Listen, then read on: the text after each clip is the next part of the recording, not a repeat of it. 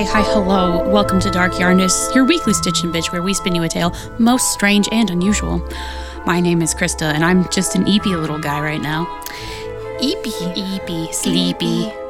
I'm Tracy, and I am also getting just as eepy. It's the McDonald's. McDolan. McRegret. Me at my whole life. Fucking, maybe not my whole life, but like a good chunk of it. A good chunk. We don't talk about me from the ages of 17 to 25. Yeah, Those were dark times. Prefrontal. The 20s were rough. 20, yeah. Fucking beyond rough. Yeah. You could not pay me to be 20 again. I see so many people who are like, oh my God, I'm about to turn 30. And I'm like, hell yeah, I survived. I love it. Yeah, the only thing I'm unhappy with is how I've let myself go health-wise in terms of like my body and stuff. But otherwise, I'm pretty happy being 30. And I mean, it's been pretty great. Hell yeah. But even then, like, it is never too late to start taking care of yourself. Right. And I'm working on it, like with therapy, even though we eat McDonald's today. I've been trying to like not eat out as much. But like it's consistency over perfection. Right. Exactly. Yes. And this is stuck. Oh no. Oh no. Oh no. Oh, you bitch. You wanna know what else I'm thinking about? What? Our twink vampire boyfriend. I said we would wait for this episode to talk about it, and it's this episode. It is this episode. So I've been playing Baldur's Gate consistently, and I am a chronic maladaptive daydreamer. And I have so many OCs, and I am cringe, and I read and write fan fiction. We embrace the cringe in this household. To be cringe is to be free. That is right. So, yeah, my first playthrough, I was like, ooh, who is this? Oh, is this the vampire man everyone's been sipping over? And I was like, probably. He probably is toxic as fuck. And then I, like, started having more dialogue. And I was like, oh, honey, you're traumatized. Oh, it's adorable. It's traumatized. And I was like, oh, I can fix him. But like every single companion in that fucking game is fixable. Let me fix you. Muscle mommy with an engine for her heart that'll burn her alive unless I get her the right things. I can fix that. I can get her the right things. I can get her the right things, and then she can hug me, and then other things to me.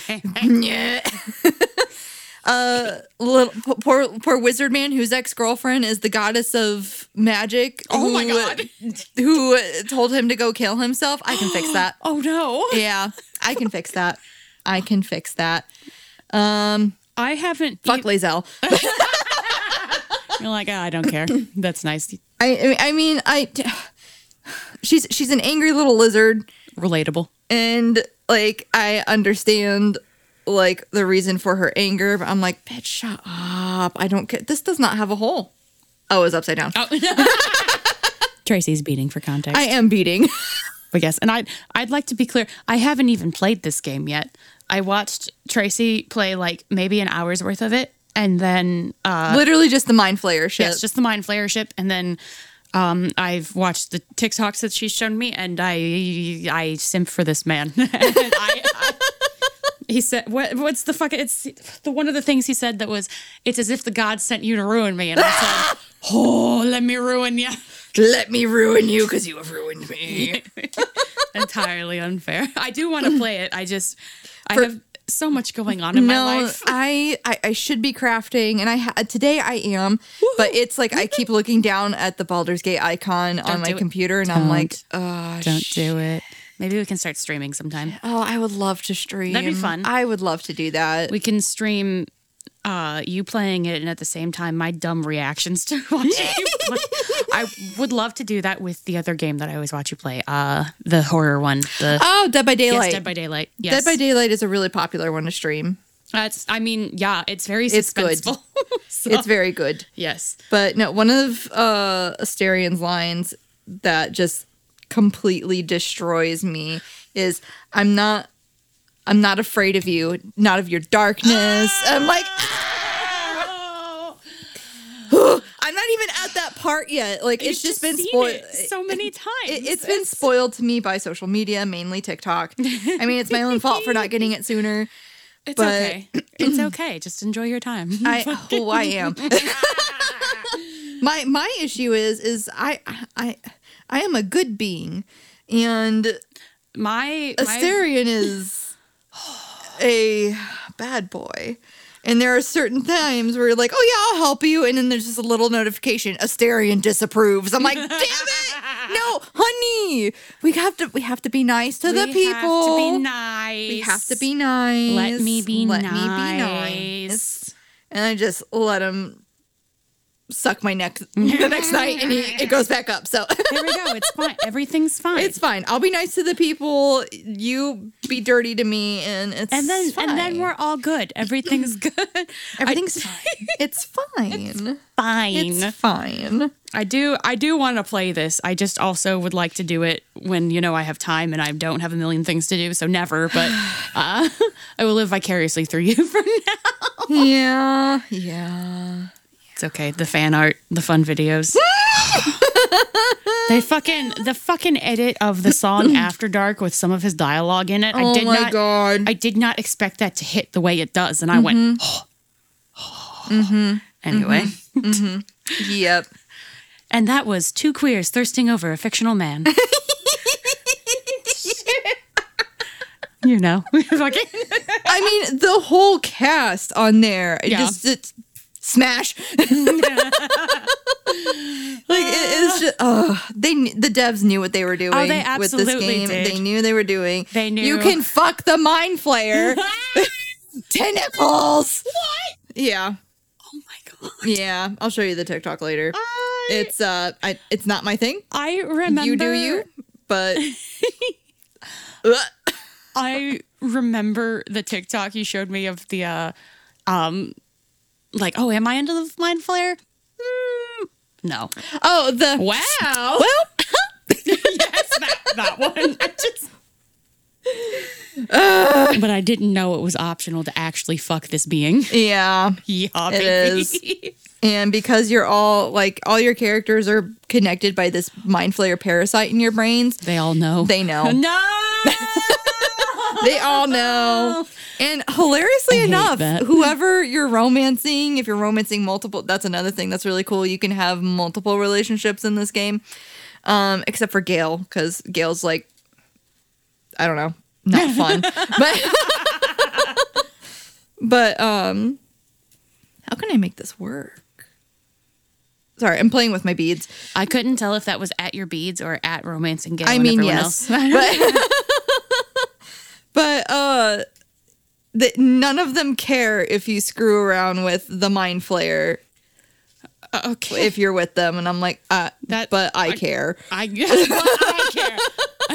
I have standards. I have standards. It's not you, it's me. Not that anyone else who is into that shit has lower standards, just different. That's another Asterion quote that I saw on Facebook. It was like, it's not you, it's just me. I happen to have standards or some shit like that. Well, I saw another TikTok that was like the stats of Baldur's Gate so far, and apparently 10,000 players were rejected by Astarion. I'm like, how? How do you... Literally let the vampire eat on you, and then he's fine. And then he's fine. He's fine. No. I hope Tim never hears this. He probably will. He doesn't listen to the podcast, so we would have to search it out and send it to him and be like, listen to this timestamp. Listen to your partner thirst over fictional men. It's the trauma. Look, if I want to fuck a traumatized vampire, I'm going to fuck a traumatized vampire. Oh, but he's so pretty. So pretty when he traumatized. Oh, that's fucked up. Never mind. Forget I said that. I hate that. Oh, that was gross. I feel like a couple of men have thought that about me. I just made my own skin crawl.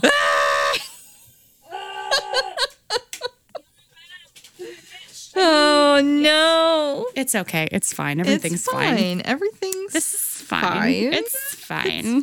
It's fine. What are you? I know you're working on jewelry things, but what are you planning on doing with the jewelry things? So right now I'm just putting a shit ton of jump rings on these cute little moons that I got, and I lost one, so it's gone forever. But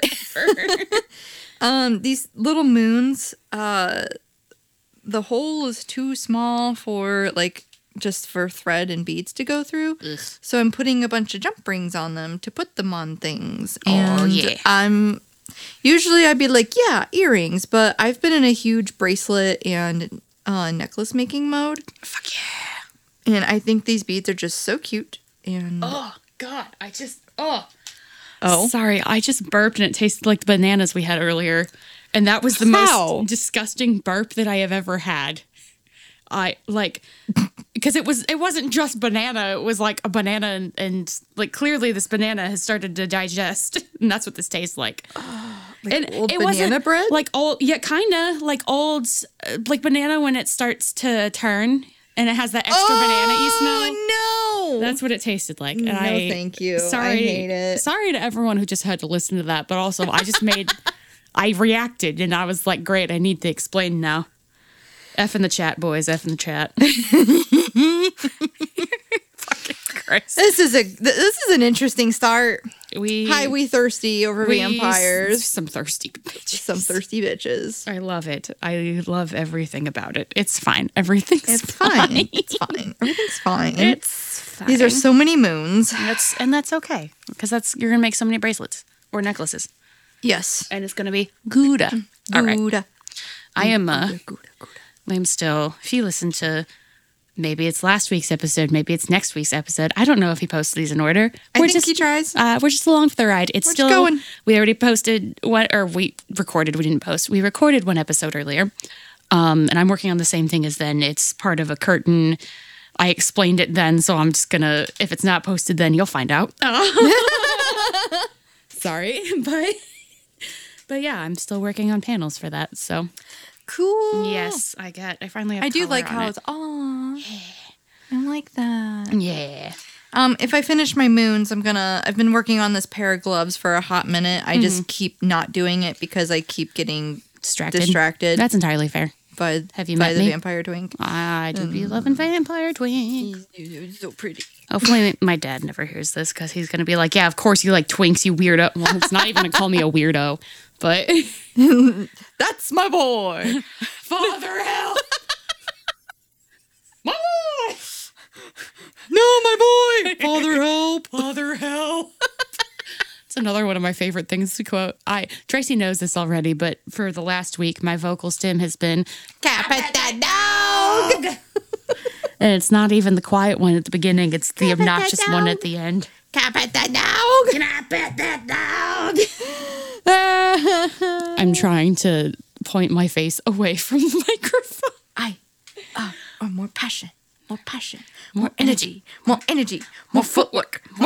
Anyway, we're just a bunch of fucking internet references. Sorry, guys. I'm 3 internet references in a trench coat right now. That's my personality. All right. So let me check this message. Tim sent a photo. Oh, Tim sent a spicy photo. Never mind. Not of him, but of memes and drawings. You know what? I'm going to send it to you. You get to suffer with me. Cool. Oh, I almost just sent it to Tim, but that's fine. And he would have been like, yes, and? But. Oh, boy.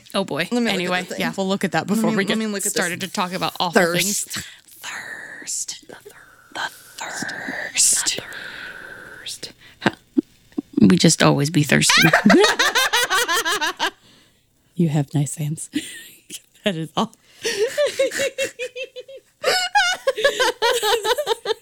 Thanks. Okay. Time to get depresso. Oh, well, okay. I'm already there, so. Oh, boy. Okay. All right. So, since we haven't recorded in 5 fucking ever, here's a little refresher. But also, okay, so I feel so bad because this is the second part. This is not going in the hole. Oh, that's unfortunate. I don't. Oh, God, what the fuck? That is what you get, Kenobi, for sniffing things you don't need to sniff. Kenobi knocked a light over. But okay, so this started off with the death of Tanya Bennett. Oh, shit! Yes. I forgot. Yes. Which also I feel really awful because I was fucking exhausted when we recorded that, and I know that wasn't that great, so my apologies. Also, if I remember right, it was very short, but that's okay because this one's going to be really long, I think. Not fun. Not long enough to justify splitting it, but, long. Just like my split ends. You gotta pander. Okay. So for any refresher, it was the death of Laverne Pavlinak. This woman, not that. It was the death of Tanya Bennett. And this woman named Laverne Pavlinak came forward and said, "Hey, I think my partner did this." Oh, right. Yes. Right. And then she kept changing her story, and finally she implicated herself. And then was like, oh, wait, I remember. Keep going. Recanted right at the end, but it didn't matter. She was found guilty anyway. Right. Okay, cool. So that's the biggest thing that we need to know in the start of this. Okay, so just before the trial of Laverne Pavlinak started, hundreds of miles away in two separate states, notes appeared in bathroom stalls of gas stations. One read, quote, "I killed Tanya Bennett in Portland. 2 people took the blame so I can kill again." The other note said, "I beat her to death. Raped her and loved it. People took the blame and I'm free." Jesus. Sorry about the lack of trigger word. I will also say that, I kind of glanced at these notes today to make the proper rearrangements of, I'm going to cut this part, I'm going to move this up here and talk about this at this point. But I have not really read them through. So I definitely, if I just read the first fucking part of my notes, I'd know that. Anyway, yes, this episode is awful because this person is awful. Not even in a great way. Not in a good way. Not even in an okay way. I mean, we are unhinged in a good way. Hell yeah. Okay, so both of these notes were signed with happy faces. Unfortunately, this was just hearsay and could not be admitted into evidence. The jury never got to hear it. So Pavlinak, as we said, was convicted. Her boyfriend, I think it's John Sosnovsky. I just have the last name here, so Sosnovsky. He pled no contest, and this is the end of it for 3 years. Oh. But then one day, 3 years from now, or 3 years, not from now, God damn it. Shit. In 2027. Yes. 6. Yeah. We can math, kind of. Okay. What is math? I don't know. It's almost 2024. Yeah. You're right. It's getting there. 2 months. So yeah, and that's the end of it for 3 years until a newspaper called The Oregonian gets a letter, and I heard that as I heard that as origamian. Origamian. I was like, wait. That's not right. I'm doing origami for this paper. Anyway, and the letter has smiley faces all over it. So don't like that. A trigger warning because this is awful. It talks about murder. It talks about rape. It talks just awful things. I think it uses, bad words for sex workers. But hey, I haven't read this in a minute, so I that's just off the top of my head. Okay, so I think it does. Yes. Yeah. We read. Is that the wind again? Goddamn. Yep. I don't know if the microphone's fucking windy. It's fucking windy. I don't know if the microphone's picking it up or not. Oh well. And if it is, there you go. Christ. If it does, then ooh, spooky. Okay. So, and we did read the first half of this at the end of the last episode, but there was more to it after the fact. Okay. So, I would like to tell my story! Exclamation mark. I'm a good person at times? No. Question mark. Anyway, it's just those first 2 sentences have strange punctuation, so I want to read that. Anyway, so I always wanted to be liked. I have been married and divorced with children. I didn't really want to be married, but it happened. I mean, it happens. I know, but it's just, that's just like fucker. Such an odd thing to put. Okay, go ahead. Yeah, I get it. Okay, so I've read your paper and enjoyed it a lot. I've always wanted to be noticed like Paul Harvey, front page, etc. So I started something I don't know how to stop. Oh. Yeah.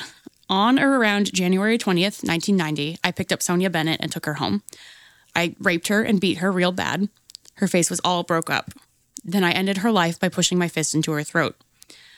This part's really gross. I'm sorry. This turned me on. I got a high, and then panic sets in.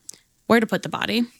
I drove out to the Sandy River and threw her purse and Walkman away, and I drove the scenic road just past the falls. I went back home and dragged her out of her car, dragged her out to the car. I want to know that it was my crime, so I tied a half-inch soft white rope cut on one end and burned on the other around her neck. I drove her to a switchback on the scenic road about 1.5 miles east of Lateral Falls. I dragged her downhill. Her pants were around her knees because I cut her buttons off. They found her the next day. I had wanted her to be found. I felt bad and afraid that I would be caught. But a man and a woman got blamed for it. My conscience is getting to me now. She was my first. Right. Yeah, I just now. His conscience is getting to him. Now. Anyway. So she was my first, and I thought I would not do it again. I was wrong. I went to truck driving school and learned to drive. While driving, I learned a lot and heard of people that have gotten away with such a crime because of our nomad life. One day in California, I picked up a girl named Claudia. She had no bag and wanted to go anywhere. This part is also gross. So she was not bad looking. Big-breasted blonde. Yeah. On my way out of LA, my mind went wild with the thought of a sex slave when I stopped. Oh, sorry. And when I stopped at a rest area, I took her. I taped her up and raped her again and again. I kept her for 4 days alive, and then I killed her and dumped her body about 7 miles north of Bly on the 95. This took place about November of 92. This triggered something in me. It was getting easy, real easy. A week or two later, it seemed, but maybe it was 4 months. I stopped in Turlock, California, rest area. A hooker became my next victim. This time, I just strangled her right there without sex. She was only in my truck for 5 minutes. I started to tape her, and then I got excited, and, oh God, I forgot about this part. And he shot his load in his pants, apparently. Good job, you fucking gross. I hate this. I hate this man so much. Okay. I hate this man so much, but this is one of those cases that has always stuck with me, just because it's intense. So I dropped her body off behind the Blueberry Hill Cafe, 10 miles south on 99. I placed her body in the dirt and stepped on her throat to make sure she was dead. She was found 2 or 3 weeks later. My next victim was a hooker I had used 3 weeks earlier and thought of using again. I summoned her on the CB. She had a raincoat on. We went through the normal procedure, and I made it with her, but when we got pressed, I forced her to have sex again and again. I felt so much power, and then I told her she was going to die, and then slowly strangled her. I would strangle her until she stopped and just about lost consciousness, and then stop. Fucking. Yeah. Then I got bored and finished it. Took her money and dropped her off behind G.I. Joe's in Salem. I put her against the fence under the blackberry vines and then covered her with leaves. My last victim was a street person. It was raining in Corning, California. She was wet, and I offered her a ride to Sacramento. I stopped at the rest area near Williams and had her. I put her body near a pile of rocks about 50 yards north of Highway 152 westbound, about 20 miles from Santa Ynez, California. It was getting hard to trust my inner self. I kept arguing with my conscience. Conscience? Sorry. No, you're not. You're not wrong. Oh, this man has no conscience. I put there are things that I'm going to read at the end that are just quotes of him after the fact. This man is just rot in whatever cell he's in. Just fucking rot. Okay. I had to get away from long haul trucking. Victims are too easily found. So I quit and found a good job driving where I'm in the public eye and out of harm's way. The truck has a bold name on the side, so it is easily recognized. I got away from what became easy. I do not want to kill again, and I want to protect my family from grief that would tear it apart. Wait. No, he's full of shit. Okay, so I feel bad, but I will not turn myself in. Yes, I know. I am not. No, I know. I am not stupid. I know what would happen to me if I did. Sorry. I firm agree, but in a lot of opinions, I should be killed, and I feel I deserve it. My responsibility is mine, and God will be my judge when I die. I am telling you all of this because I will be responsible for these crimes and no one else. It all started when I wondered what it would be like to kill someone, and I found out what a nightmare it has been. I had sent a letter to Washington County Judges Criminal Court asking, fucking Christ. Let's try that again. I had sent a letter to Washington County Judges Criminal Court taking responsibility for number 1, but nothing has been in your paper. This freedom of press, you have the ball, your game. I will be oh God. I will be reading to find out. I do not want to edit this, you bastard. Thank you. Okay. I used gloves and same paper as last letter. No prints. Look over your shoulder. I may be closer than you think. So this dude is just all kinds of arrogant and disgusting. Don't like it. No. I feel bad. Bitch, no, you don't. No, you really don't. You really don't. Absolutely don't. I promise you don't. Okay, so. If you felt bad, you wouldn't have kept doing it. But you did, you little shit. But you did. You little shit. Okay, so Phil Stanford of the Oregonian takes on going through the letter and looking into cases. The Oregonian. The Oregonian. Sorry. What are you doing? Oh, I'm Oregonian. Sorry. So he gets in touch with police departments from these cities that the letter mentions. Fucking sorry, I'm trying to I know. I can't help it. I don't know how to. I mean, I know how. It's just my brain go. Brr. Okay. It is a brain burr day. Yes, it really is. But we are getting a lot done today, so that's good. Okay. So my dude Phil getting details from police departments. Okay. Oh, upside down. There we go. So details from the letter match up with cases at each department. So Stanford starts looking into Tanya's case. He soon begins to think that Sosnovsky and Pavlinak are innocent. When he visits Pavlinak in jail, she states that she knew where the body was because it had been highly publicized in the newspapers, even showing pictures of the road, which, just in case you don't remember, they had her drive and be like, hey, well, where did you dump the body if you did this? So, right. Yes. Okay. So they had basically pinpointed the spot for her. She could also see lots of tracks on the road where she could tell lots of people had been in and out of, lots of broken branches, etc. Pavlinak had also managed to read the search warrant at her apartment when the police weren't looking, which, god damn it, what the hell? Oops. Yeah, okay, sorry. Water? Okay. Water is important. It do be. So, Stanford got the okay to start publishing stories on the letters. And this doesn't do much for Tanya's case. Police just aren't going to reopen an old case. Like, it's closed. It's, especially without the name of someone to look into. This is just an anonymous letter. They can't do anything. So, March 95, another body in the gorge on the Washington side. It's discovered when a man pulls over to pee and is trying to find more privacy. He sees a hand with fingernail polish on it. She was completely nude with no purse around. She had adhesive on her face and lips that was consistent with duct tape.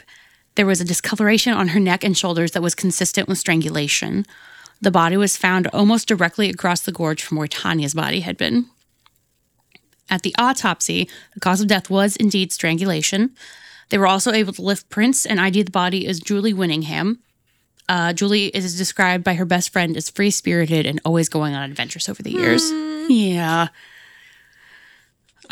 Police interviewed her friends and discovered that she had been in town with a man described as tall, around 6'6", about 300 pounds and with dark hair. He drove a blue semi-truck. Her friend said that she was in a relationship with this man, but none of them could remember his name. I'd also like to insert here that after everything is said and done, her son clarifies that she was not in a relationship with him. Okay. I do think that's important to note. I know there's a possibility that, maybe he doesn't know everything about his mother's life. But I feel like if that were to be the person to know, it would be the kiddo. Probably. I mean, even if he didn't know, I still feel like, that is the brain. That's her family. That's what he wants to be clarified. So, no, I accidentally scrolled. So that's what we're going to clarify here. Okay, so. Okay, found it. Okay, so. Investigators definitely want to talk to this man. And eventually an old coworker who had been buying... What the fuck? Oops. That's not what I wanted. I just wanted to put this here. Oh, okay. Oh, no. It's okay. Everything's going to be fine. Okay. So there was an old coworker of hers that had been buying a car from her or something. But a bill of sale was written up. And at the bottom was the signature of a witness named... I'm sorry. Every single time I hear a bill of sale... I think of Peach Dragon. I got a bill of sale right here. What? It was this old Disney movie called Peach Dragon. It was a live action movie with a cartoon dragon. And this kiddo ran away from his adopted family or I don't know. They were horrible to him or they adopted him or something like that. I don't know. And he was like, I found a family that I really like and I still have a pet dragon. And they had found them. We're like, we got a bill of sale right here. Wow. It says we own you or something like that. That's I was like, oh. Okay. I hate that. That's what I thought. Every single time I hear bill of sale, I'm like, I got a bill of sale right here. Okay. I should watch that today. Okay. Okay. So, at the bottom was the signature of a witness who was named Keith Hunter Jesperson. He had a bill of sale right there. He witnessed the bill of sale. He witnessed the bill of sale right there. Sorry. So we're in Tracy's craft room and I'm facing her window and there's a sidewalk there. So people walk by all the time. That looks like a cop for a second, but I don't know. Cause it had like a patch on the side of his arm. I don't know. Oh, well, it might have been that or UPS. Oh yeah. Okay. So, all right. So who is Keith Hunter Jesperson? Well, we're going to talk about him because, of course we are. So, okay. I do have my fingers hurt from all the jump rings. I'm going to take a crochet break. Okay. There. Okay. So I do have bits about his early life because originally I was going to split this up into 3-parters. I'm like, nah, fuck it. I don't want to do that. I just want to get this done and over with. Valid. So Keith Hunter Jesperson was born April 6, 1955 in Chilliwack, British Columbia. At some point early in Keith's life, the Jespersons moved to the United States in Selah, Washington State. His parents were Les and Gladys Jesperson. His earliest memory was rolling a rock down the slide and the rock... Oh, no. Excuse me. Sorry. You're okay. And the rock hitting his brother's head and causing it to bleed. Oh, God. Yeah. I was sitting here thinking like, when you were a kid and you were on the playground and there was a bunch of gravel. Yeah, you just roll it down. Scoop up a gravel, going in and down the slide. Yes. That's what I was imagining. So in my head, this pebble would sit... Sorry. Okay, go ahead. So his family always regarded him as slow and easily distracted. I forgot about this. Okay. One of his sisters said that he was, quote, the one who dawdles. Yeah. So Jesperson was apparently a happy child and was content to play alone outside. Once he entered school, he was teased for being slow and he was picked on a lot for his size. He was very tall from a young age. Some of his classmates later admitted to calling him Baby Huey, which was a cartoon about a baby duck that's huge. Yes. Okay. So, kids are awful. The kids are absolutely fucking awful. Okay. Yeah. So. And I understand that children are our future and they need to be protected and taken care of. But we also have to taken care of at all costs. Put the effort into that. And also they can be just mean. Mm-hmm. Yes. This is why I'm not a teacher anymore. Anyways, go ahead. I don't blame you. Okay. So Jesperson's parents are kind of hard for me to read. On one hand, you have the word of a sadistic serial killer who constantly lies. But on the other hand, you have a man who was an alcoholic at the time and either one, quote, doesn't remember, I'm kind of side-eyeing that, but doesn't remember what he did to his children, or two, doesn't want to admit that he was a shitty dad. So I'm going to start out with what hasn't been disputed, at least to the best of my knowledge. So Jesperson's father, Les, was an alcoholic until around the age of 48. He was also a hard worker and extremely inventive. I didn't finish it, but I read probably about halfway through a book called The Creation of a Serial Killer. Ooh. So, but that book, where did it go? Okay. So the book lists off all of these things that he accomplished, like opened businesses, inventions, patents, and like just so much shit that he did. Mm-hmm. He was constantly working and expected his children to work as well, which I don't agree with. I think kids should just be kids. But hey, one of the things that Jesperson said about his dad was, quote, I love my dad and I hate my dad. He's so overpowering. Dad is good at everything. It only takes him a few minutes to make friends. Sometimes he comes off as a know-it-all, but maybe he does know it all. I don't know. That just seems weird. I wouldn't know. I don't have one. I don't. I've got 3. You want to borrow one? Yes. Okay.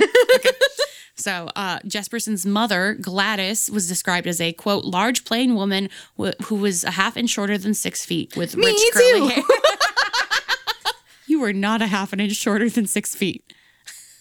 I'm 5'2". So still itty bitty. So she'd be 5'11.5" then, is what that means. A half an inch shorter than 6 feet. So, yes. I'm very short. Yeah, that's okay. Everything's okay. I misheard. No, you're My okay. brain is. That was a weird way for them to. I just quoted it. Half an inch shorter. I was like, I'm short. Yeah. So, one of the other children, Jill, said, quote, Dad's whole thing was making money and Mom did everything else.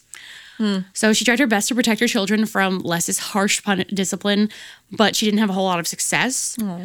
Growing up, she was in a home where sex was incredibly taboo to the point where she was kept away from the barn anytime the animals were giving birth, which is really weird because I feel like a lot of kids on the farm are like, yes, animals and people have sex and that's how they reproduce. It's very much like this is the natural order. This is how things do. I lived on a sheep farm. Fuck, God damn it. I don't know how to use a microphone, and you'd think I would by now. When I lived on Spoiler alert, we don't know what we're doing. But yeah, I lived on a sheep farm for a year when I was about 10, and I helped my great-grandpa birth the sheep. I'd pulled a goddamn lamb out of a sheep. It just seems very weird about that. But okay. And I feel like farmers just they see that shit. They do that shit. They see that shit. Oh, it's normal. This is yes. This is animals. This is what they do. Yeah. They give birth. They have kids. They fuck. Yes. But yes. So this being sheltered kind of resulted in her being very reserved with everyone and ashamed of her body, to the point that her husband never saw her naked. They had kids. I don't know if they were just like, cool, lights off, turn around. I don't know. Fucking. I am reminded of Handmaid's Tale. I have not read or watched that. I would watch it before reading the book. The book is very good. Mm-hmm. The way it is written is very unconventional. Mm-hmm. I had to read it for a college class. Okay. And it jumps around a lot. It's one of those that we're going to start at the end. Now here's the middle. Now here's the end again. Now here's the beginning. Now here's the prelude. And I'm like, who is doing what and where? Okay. But the movie kind of helps that a little bit because it's a little bit more obvious. Okay. Cool. So, her husband Les commented years later that he never saw one person in her family touch another, not even a hug. Outside of that, her children saw her as a workhorse and an excellent housekeeper that held the family together. Which I have to wonder, kids obviously, human beings need love, but kids especially when they're growing up. So I wonder, just I interpret this as, they didn't have that from her. She was so reserved. But she was cold. Yeah. So I wonder how that affects the brain. So Jesperson just ended up becoming close to his maternal grandparents, which that also really surprises me considering how they were with his mom. Mm-hmm. But so the grandmother, Marjorie, said, quote, Leslie always favored Bruce and Brad, and our daughter Gladys favored Jill and Sharon. I always had a heart for Keith because he's the one that got left out. So, Aww. Yeah. Jesperson talked about how he loved to go fishing with his grandfather, Roy. Roy had died when Jesperson was 9, and he wonders how he would have turned out if Roy had lived longer, which is a fair thing. I wonder that too, but, there was 2 occasions where Jesperson almost killed somebody as a child. The first being one of his friends, I'm just going to use the name that was in the book. I don't know if this is a real name or not, but Martin. So Martin used to blame everything on Jesperson, who would get punished for it. And eventually he just had enough of it and beat the shit out of Martin to the point where Martin lost consciousness. So, yeah. And he would have kept going if he had not been pulled off. I'm reminded of Ralphie from Christmas Story. Oh, yeah. That's all. That's all. But the second murder attempt took place at a swimming pool.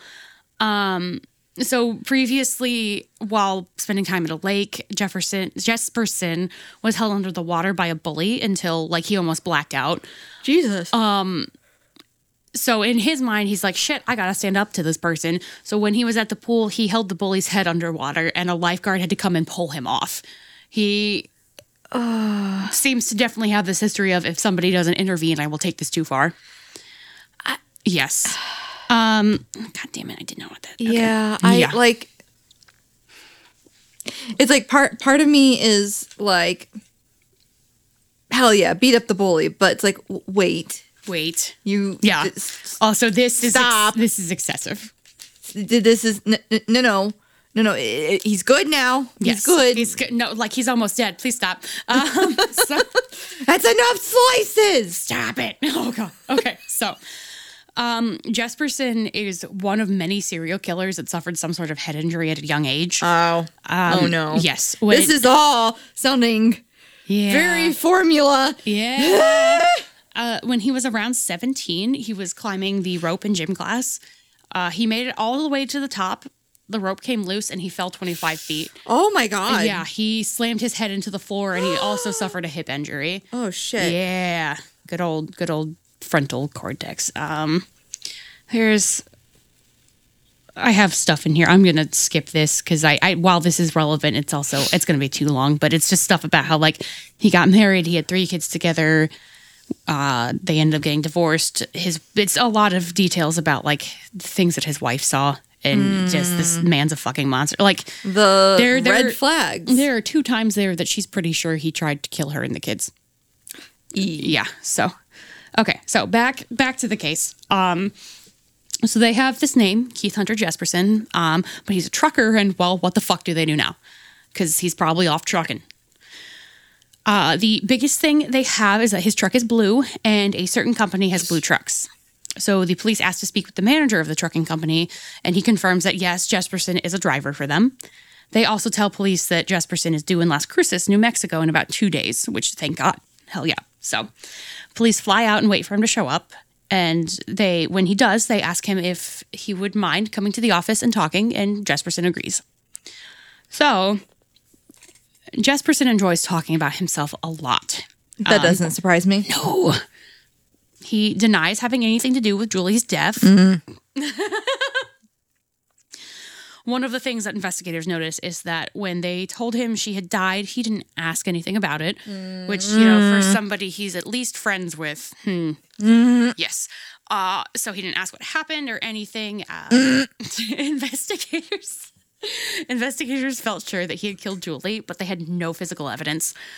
They were only a few hours away from the border, and investigators were concerned that he was going to be let go and then flee to Mexico.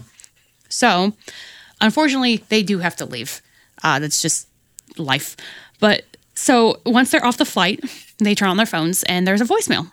It's from Jesperson, and he wants to turn himself in. They managed to get him on the phone and ask him to tell them what happened. And Jesperson says that she came over that night and she died around midnight. She ate some pizza. They had sex. He wanted to have sex again, but she didn't, so he strangled her. And he hid her body in the gorge. So, investigators had the local sheriff's office detain Jesperson, and I guess he was polite and complied with all orders. Good for him. Yes. So, he admits to the authorities that he had tried to kill himself before calling, but had failed. Which, this is chilling to think about because without the confession, there's no evidence and there's not enough in the investigation to put Jesperson away without him admitting to what he had done. Not to mention everything else that gets found out. So, Jesperson had also written a letter to his brother, and in it he says, "Seems like my luck has run out. I've been a killer for 5 years and have killed 8 people. I guess I haven't learned anything." Oh my God. Yeah. Police didn't know about this letter, and police didn't even know about these 7 other, well, I guess technically 6 other murders since one of them's Tanya, but still these 7 other murders that he's referencing, as they're only currently after him for Julie's. Jesperson very much wants this letter to go away. So while in custody, Jesperson asked to make a call to his brother, and they can't let him out of their sight, so the detectives let him use the office phone. Jesperson calls his brother and tells him to flush the letter, which I think is pretty ballsy to do in front of. In front. Yes. Yeah. Yes. What did the letter say? What letter? I flushed it. I don't know. I don't know what you're talking about. I forget. But his brother does the right goddamn thing, and he pretends to flush it, but he actually gives it to the police. Good. Yes. Good. Fucking thank you. So those reporting on Jesperson's arrest noticed the similarities between Tanya Bennett's murder and Julie Winningham's. They remember the happy face letters from before, which is the original letter that we read. And the handwriting is incredibly similar. Police end up pulling DNA from the envelope and the stamp of the happy face letter and compare it to Jesperson, and the DNA is a match. So there is now a name to this anonymous happy face letter. And, well, this man's, of course, is all about attention. So he even calls the local news station to give them an interview. And he is the happy face killer, and he wants everyone to know it, because of course he fucking does. So is this enough to definitely say that he's the killer? In the eyes of the law, not really. So they can definitely prove that he wrote it, since that's his DNA on there that he sent, but that's about it. So our buddy Phil Stanford of the Oregonian, set out to help Jesperson. Shit. But he said this is so weird. But he basically set out to help Jesperson prove that he did indeed commit this crime. And normally it's the other way around. But odd. But yes, but necessary. Okay. And I'm glad. So one of the things that Jesperson told Stanford is that when he killed Tanya, he beat her so bad that he got her blood all over the ceiling. Which there is a story about that from his daughter, and basically the house kind of being a little bit haunted. But so, oh god, yes, it's. I gotta send you a link to the podcast because please do, because I want to look into that. Yes. Okay. So, already read that line. So Stanford goes to the house, which had been sold at this point. The walls and ceiling had been painted over, and Stanford tried to tell the DA's office that they could go to the house and scrape the paint off of the ceiling and try and do a DNA analysis as a way to prove if Keith was lying or not. But they didn't want to do that. Case is closed. Why would they need to? Fuckers. Okay, so what ends up tying Jesperson to Tanya is the detail of her purse.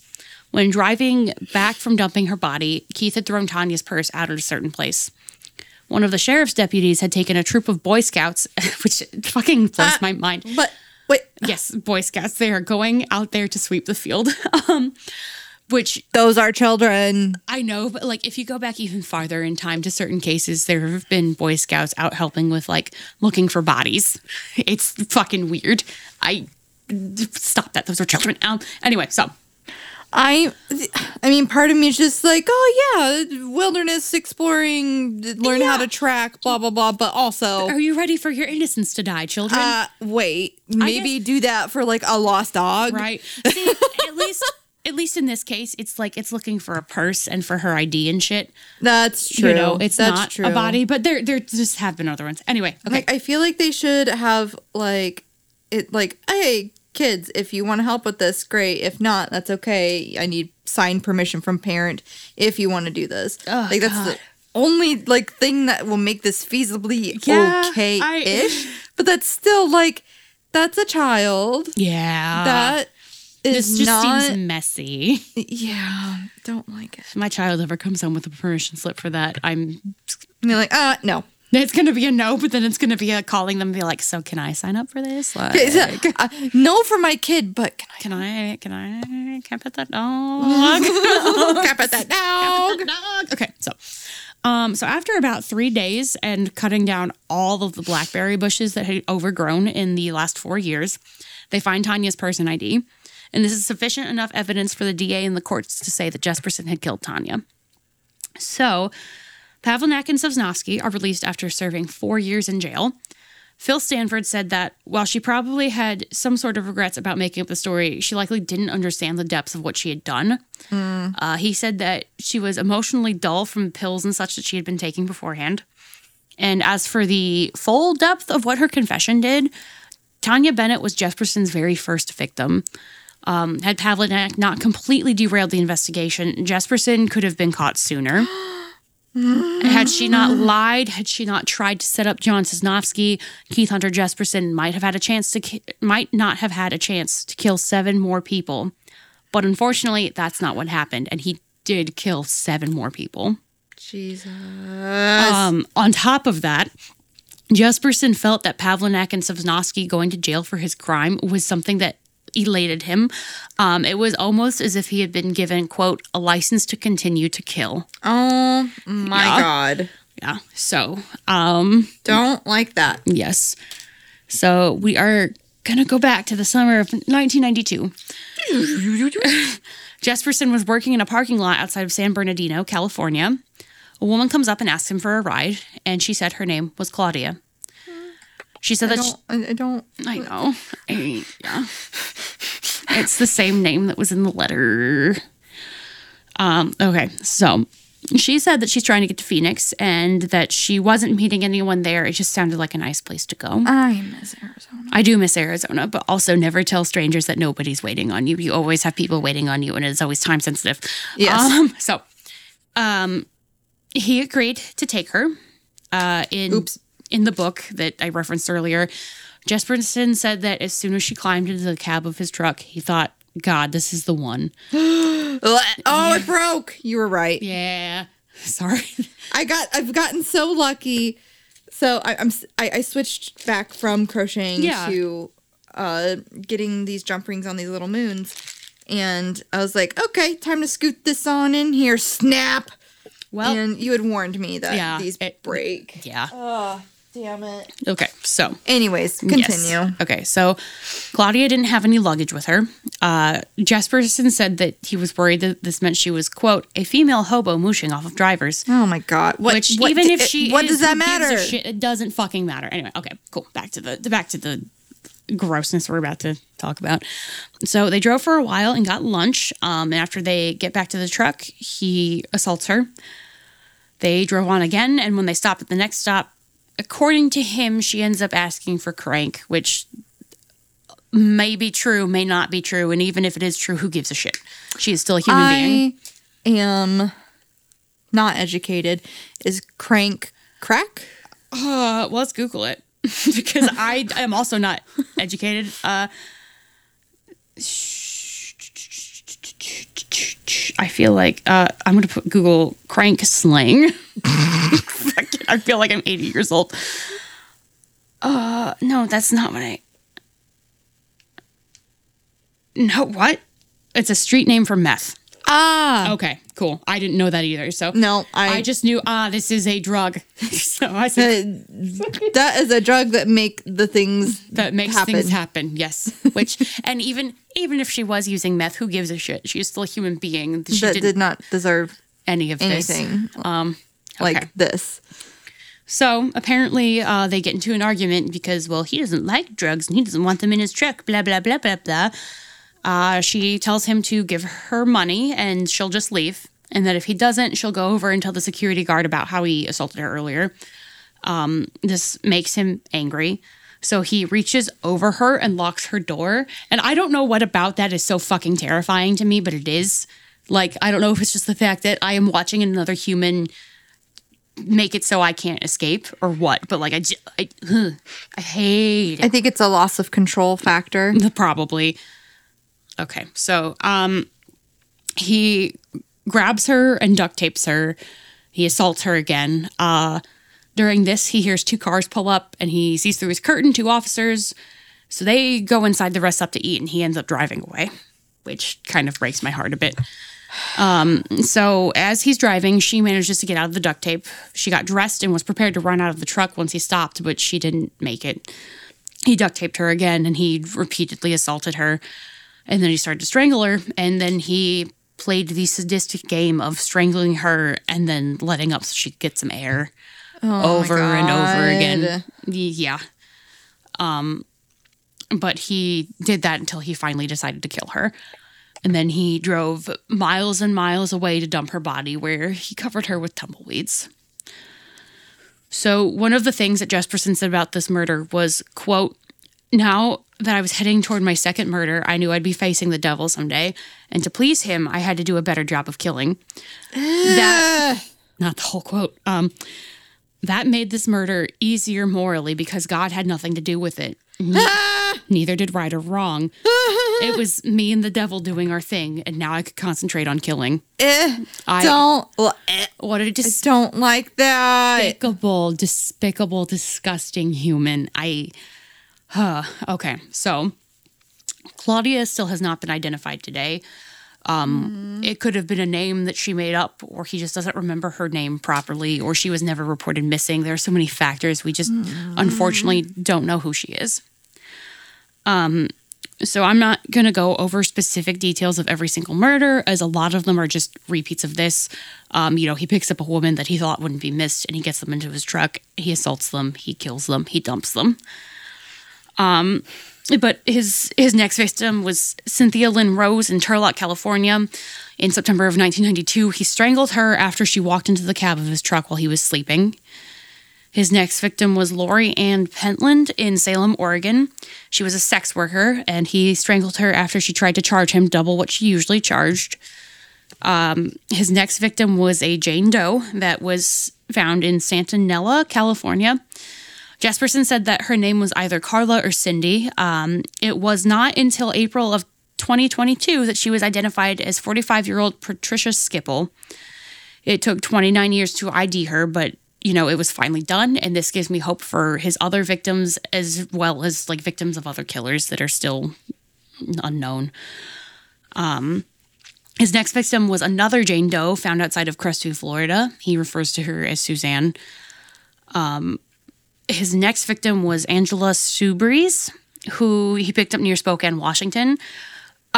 This one sticks out to me because of I'm about to say something horrible, and it involves mutilation of a person. So skip over that if that's not your thing. So he drug her body under his truck as a way to prevent police from identifying her. Oh, God. Yes. And the absolutely horrifying thought is that later when he was in jail and he was writing letters to his daughter basically to fucking antagonize her, he basically implied that she might have been alive when he did this.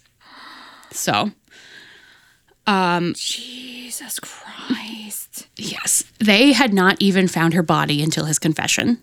So, and then his next and last victim was Julie Winningham, who we discussed today. So, Jesperson claimed that he had killed as many as 166 women from coast to coast. Jesus. However, he was only linked to these 8 women, pardon me, goddamn. Okay, so however, he was only linked to these 8 different murders in Florida, California, Oregon, Wyoming, and Washington State. He took a plea deal to avoid the death penalty. He was scared of dying because, of course, he was. That is the thing with all of these fucks. They are never afraid to take a life, but they are afraid of dying. Yes, always fucking scared of dying. My thought is he can't get the attention that he wants if he's dead. Yeah. Yeah. So, and here's where everything, you are going to be so angry when I said, I have things that talk about how he does not regret shit. Here we go. Okay, so when asked if he had any remorse, Keith said, quote, "I'm sorry to the world. I'm sorry I am who I am. If I could go back and change everything, the world would be a better place. However, we all know that ain't going to happen." If you can't tell these, hollow as fuck words that he doesn't mean it, then, please consider the following. Jesperson views his murders as, quote, putting them out of their misery. Forensic psychologist Joni Johnston says that this is how he minimizes responsibility for what he's done and can deny culpability. Another thing he said is, quote, "So I had 40 good years and I had 8 days of insanity, and I'm being held responsible for the rest of my life on these 8 days of insanity." My brother in Christ, you killed 8 women. Yeah. That's not, I fucking got, okay. It was a 2020 special that I watched. There was an interview that there was a phone interview that he did with a reporter. And so Jesperson says, "It became a nonchalant type of thing because I got away with it. It was like I was shoplifting." And the reporter says, "It is nothing like shoplifting. You're killing somebody." And he says, "It is everything like shoplifting. You're breaking the law, but you're getting away with it. And so there's a thrill of getting away with it." Yeah, and she says, that's so gruesome. There's a possibility that the family members might be listening to this. And he says, "I'm sorry it happened. I wish it never happened. It's done. It's over with." Just sweep that shit under the rug, can't you? You little shit. Fucking. That's literally the shittiest apology. It's not even an apology. It's like, sorry you went through that. Basically, yeah. It's so gaslighty. It's so gaslighty. It's sorry so disgusting. You feel bad. Sorry, God. This man just gives no fucks about anything he's ever done. And he feels as though the people that he hurt and murdered are just garbage. So on the bright side, Keith feels the ghosts of his victims all around him, like he can't escape them. Huh. And my hope is that these people are at peace and that these ghosts are just something that he's manifesting to somehow torture him. Like, I wouldn't be surprised if he manifested some dark shit to haunt him. Probably. I sincerely hope that all of the people he killed are just off in the next life and they're enjoying themselves. Yes. Free. And that whatever has latched onto him is awful and just feeds off of his fucking misery. Yep. And I just hope he drives himself crazy with all of those things. So, that's what it is. And I just hope he rots for all eternity, wherever the fuck he's at in this life and the next and the next. So, yeehaw. That's all that. So is he still locked up then? Yes, he... unless things have changed in the last month, but I haven't, Yeah, he's still alive. He's still locked up. Well. Yeah. You gross fuck. Where is Keith Hunter Jesperson now? Oregon State Penitentiary. Ooh, the thing that makes me upset. Ooh, wait a second. Sorry. This article is from October 4th, 2023. It says the headline is another victim of Bay Area linked happy face killer identified. Oh. So, no, go away. So, victim of long haul trucker. Suzanne Kellenberg. It's Kjellen Berg. Hang on. This is the one in Florida in September of 1994. Which, let me look at my notes so I can have a better frame of reference for that. Sorry. I know I just read this, but I also just read a lot of information. So, Bringo Burr. Yeah, her name was Suzanne. So, yeah, just outside of Crestview, Florida, he refers to her as Suzanne. Yeah. All right. I am so glad that we've found... Oh, my God. Thank God. Okay, I think that just leaves one more Jane Doe. And that's Claudia? Yes. The one he called Claudia. I guess she was 34 at the time of her death. So, wow. Okay. Found body of a woman. Patricia Skipple. That was the one that had gotten identified in 22. Okay. Oh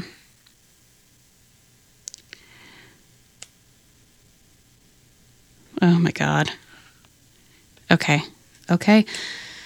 So, oh God. So, okay. We're just not going to talk about this because it's dark. But a family member gave a sample and it became 100% DNA hit for Suzanne Jellenberg. I wish I knew how to read that. I'm sorry. I don't know if the K is silent or if the J is silent. So, oh my God. So that just leaves one of his victims unidentified. Okay. I sincerely hope that Claudia gets ID'd because all of her, God, okay. I wonder if I can find, this is another thing where I had a hard time finding more information about the victims just because some of them are identified. It was the 90s. And a lot of them were sex workers. So there is a stigma. There's a stigma around sex work, and sex workers are typically considered less dead.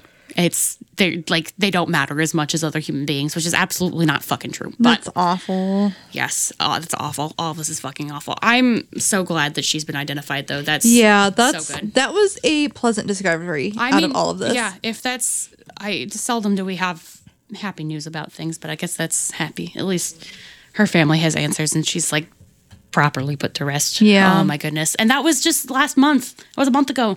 Oh my God. That is insane. Okay. Well, I'm glad that me too. Yeah. Yeah, I'm so glad. Goddamn. Maybe that's why I could never get through this topic before. We were waiting for this specific time so we could find that specific article. Thank you, brain. Okay. Yeah. Shit. That was fucking awful. No wonder I took forever to want to record again. I keep picking awful ones because I am fascinated by awful ones, and then I have to say, at the same time, it's oh no, I can research. That's just been done and sitting in my box, but then having to actually say the words out loud, God, that is awful. It's fucking awful. Send us pet pics and ghost stories. Pics. Send us your personal ghost stories. I need some sort of happiness. Where's the dog? Kenobi. Oh, I love you, Kenobi. Oh, you're such a good boy. Oh, he's like, look at my belly. Oh, you're such a good boy. Oh, my God. Oh, my God. Okay. That makes me feel a little more human again. Just pet my dog. Can I pet that dog? Can I pet that dog? Okay. Oh, hi, baby. Thank God for dogs. Okie dokie. Well, that was awful. Yeah, it was. There's nothing else to say. Oh, God. Oh, we got to find a way to like be able to bring ourselves back up at the end and hopefully you, the listener, back up without being like rude or disrespectful or anything. Oh, so my moons are getting pretty. Yes, moons. Jump ringed. I've only broken 2. That's good. Out of 100. So far we're good, but my thumb and finger hurt. Oh, I believe it. Because jump rings do be jump ringing. Yeah. And I am just ready to go back to my boyfriend. Digital boyfriend. Digital boyfriend. Digital boyfriend. Please tell him I said hi. The thirst. Oh, maybe one day we'll be normal, but I doubt that. No. I enjoy who I am. I don't want to be normal. Embrace the cringe. To be cringe is to be free. Oh, God damn it. All right. Oh, stretching. Okay, guys. Wow, both episodes we did today ended up being over an hour. That's nice. Cool. Hell yeah. Teamwork makes the dream work. We have motivation today. That's good. Don't get used to it. No, I want motivation. I know, I want it too, but I'm also, I don't know if I'm pessimistic or realistic. I'm one of the things. I recognize that I have a disability, being the adhood, that makes it hard to fucking function. Yeah. So I'm trying. I'm a lot better at not being hard on myself anymore because of it. That's good. But also, goddamn, it's annoying. Yeah. Mm-hmm. When you get the ADHD paralysis, I think is what it's called. Yes, and it's never that I don't want to do things. It's just that there's so much to get started that I get overwhelmed. And then I just sit there thinking about all the things. Yeah, and then I get more overwhelmed, and then it's not going to get started. It always goes so much better when I'm with people. Yeah. So like I'm planning on going over to Beck's tomorrow to hopefully get some shit done. But yeah, okay. So, I got a bill on sale right here. Oh God! All right, it's time to stop recording so they don't hear our brains just melting out of our ears. You hear that? That's my brain. This is your brain on drugs. All right, guys. This is your brain. And this is your brain on drugs scrambled. All right, we love you. We love you, friends. Be kind to yourselves. Drink water. Yes, do that. Do a stretch break. If you need store-bought serotonin, don't forget to take that. I was like, where can I get that? I was like, oh, wait. Right. Okay. All right. Well, that's it from us. Bye.